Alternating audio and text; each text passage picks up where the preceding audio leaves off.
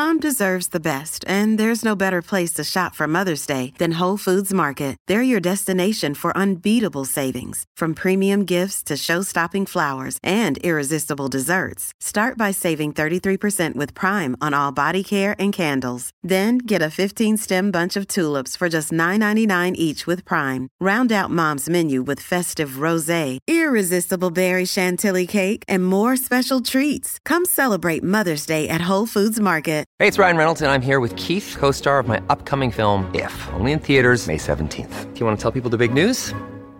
All right, I'll do it. Sign up now and you'll get unlimited for $15 a month and 6 months of Paramount Plus Essential Plan on us. MintMobile.com/switch. Upfront payment of $45 equivalent to $15 per month. Unlimited over 40 gigabytes per month. Face lower speeds. Videos at 480p. Active Mint customers by 531.24 get 6 months of Paramount Plus Essential Plan. Auto renews after 6 months. Offer ends May 31st, 2024. Separate Paramount Plus registration required. Terms and conditions apply if rated PG.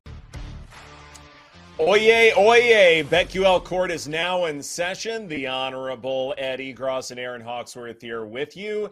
I guess Joe Ostrowski is already in jail because he's not here. Took the day off. So we already know he's imprisoned, so that's great. Did he party too hard on the weekend? Father's Day was a little too good for him, maybe. Maybe so, but prison food's not that good, Joe. So sorry about that. And the orange suits and all that stuff, like, it's not going to be fun. But hopefully he'll be back soon enough and he can tell us about all the fun that he had in jail. But in the meantime, let's talk about who we want to try, I guess. And one thing about and Paul alluded to this earlier, and while I felt like the TV product was largely positive with the U.S. Open, being in Los Angeles, I did want to try and make it out there at some point, and I found that to be mighty difficult. Now, granted, LA is hard to get around.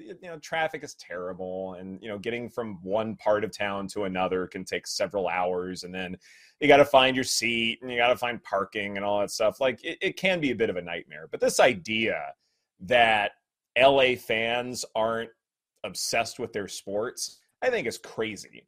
Like, this idea that, okay, because it was at LACC and that LA natives and residents just don't care about golf or sports in general, that we try and do anything else, or we're always, trying to find the next part in a movie or whatever, and that's what we care about and not our sports. No, that's preposterous. And I don't know why there's this idea that's going around. But look, Los Angelinos love their sports. That's why the Lakers are one of the more popular franchises in all of professional sports. The Dodgers are not far behind them. LA cares about sports. The problem with the U.S. Open and why there weren't just a ton of people out there every single day, every single hour, is because it was expensive.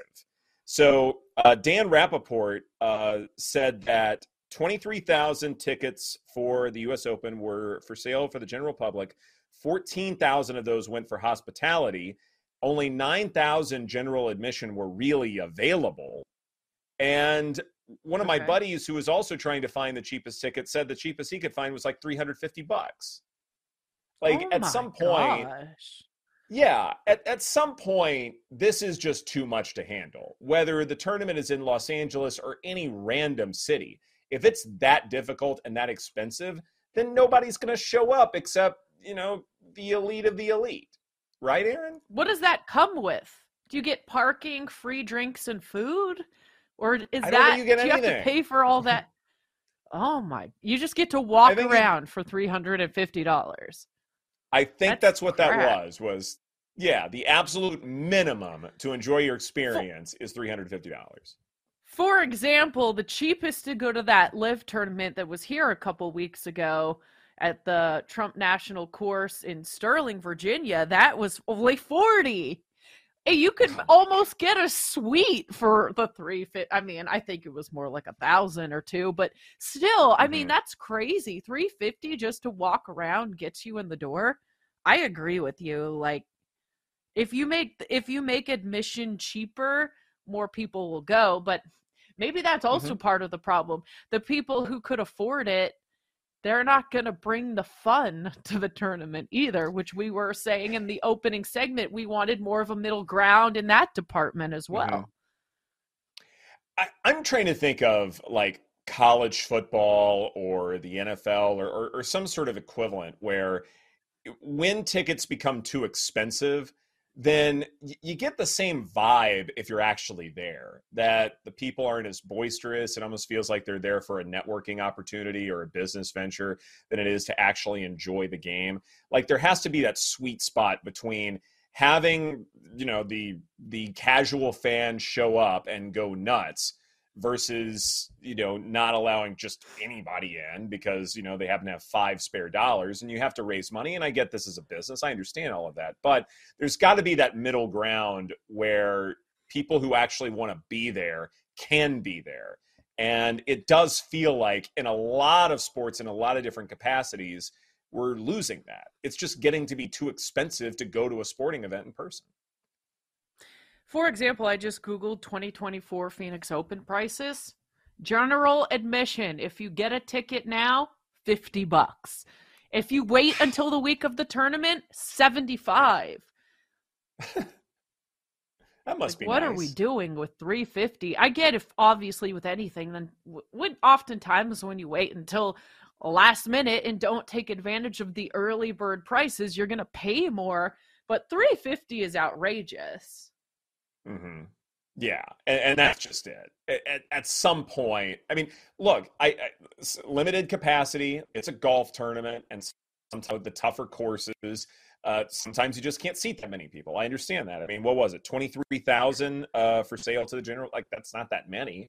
That's a rather low number. And there are other golf tournaments that have hosted major events where you're not going to get too much more than that. I understand it. And in Phoenix, in Scottsdale, that is, a tournament that's sort of catered to having a ton of fans. Like the course is made so that you can have a ton of fans there. I understand that. But there also needs to be this. Another day is here, and you're ready for it. What to wear? Check. Breakfast, lunch, and dinner? Check. Planning for what's next and how to save for it? That's where Bank of America can help. For your financial to-dos, Bank of America has experts ready to help get you closer to your goals. Get started at one of our local financial centers or 24/7 in our mobile banking app. Find a location near you at bankofamerica.com/talktous. What would you like the power to do? Mobile banking requires downloading the app and is only available for select devices. Message and data rates may apply. Bank of America N.A., member FDIC.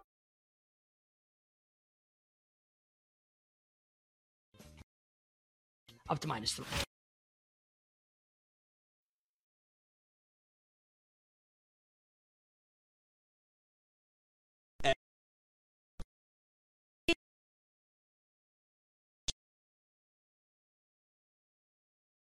But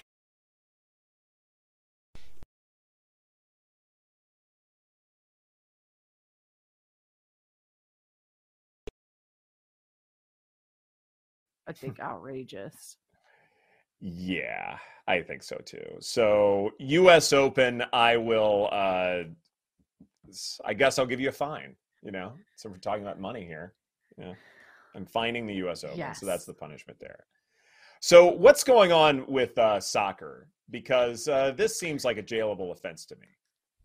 Yes, it does. Now, this happened on Friday, I believe, after our show. So the U.S. national men's team, they fired their coach for a domestic incident. So basically, there was like an alleged incident that happened back when the head coach was, it was his girl, Greg Berhalter. It was his girlfriend back then. And then they went on to get married. But the domestic violence alleged incident was like before they even got married, right? So they fired him. There was an investigation. Of course, they say they take domestic violence seriously. And then this guy also had some issues with one of their star players and his family. So whatever, the guy gets canned, right? Well, now they've brought him back. And it's just head scratching. Like, could you not find anybody else? Why did you fire him in the first place? Like, why not just maybe hit the pause button while you do the investigation? Almost like, a little suspension or something. It's just, the whole thing is weird because this whole incident with his now wife was so long ago. I don't know. I don't know what to make of this. It seems very weird to me. But yeah, Berhalter will return as the head coach of the U.S. men's national soccer team. So here we are. What a PR nightmare that is. What's to be done? Like, what sort of interview is Berhalter supposed to have, or statement to be released, or anything like that? Like, I get sometimes there are certain times when perhaps second chances are appropriate. This doesn't seem like one of them to me, but I don't know, Aaron. This I mean, the thing is, really if this odd. domestic thing that they had to do the investigation with was somewhat recent, I get it. The thing happened in 1992. They did an investigation to conclude that this was an isolated incident. It's just strange. I don't know why you wouldn't have done your investigation before you went public with the firing and all of that too. Like, keep it in-house. Right. Couldn't this have all been done behind the scenes? And then it was like you figured out, oh, we can't really find a better replacement, so let's just bring this guy back. It's for the U.S. men's national head coach position. This seems something like that would be happening in Little League Baseball. Like, what are we doing? This is such an elite position. It just seems so strange to me. It's an elite position where, look, the U.S. men's national team, we love to tease them. We love to make fun of them because they haven't won anything. And anytime there is a negative headline, it's going to be highlighted. It's going to be in the spotlight, right? Because we don't look at the national team with the same kind of pride that we do the women's national team, because the women's national team, you have a lot of, heroic figures, a lot of fantastic play, and they win championships all the time. The men's team doesn't do that. Instead, we make fun of them, or we tend to make fun of them a good bit more. And so if now they're causing a PR nightmare, that's going to make things that much worse in terms of overall popularity. I don't get this move. I mean, the optics look terrible for them. Terrible. Well, also, like, the U.S. team is automatically going to qualify for the next World Cup because USA is one of the hosts, right? So it's kind of like, I mean, what is this? The expectations for this guy, it's not like USA has to qualify. They're automatically in. Right, but at the same time, like you said, the optics are really bad, and we don't put this team on a pedestal, even though, from those who follow it much more than I do, there's reason for optimism this next go around. But at the same time, this is not a good foot to be on when you're trying to move forward and turn this into a real contender. I mean, why him? Why aren't there other folks, who are capable of doing this? Real quick, Atlanta Braves cut Charlie Culberson hours before his father was to throw out the first pitch.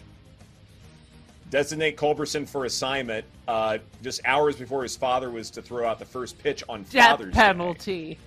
That is horrible. That's death penalty right there, no doubt.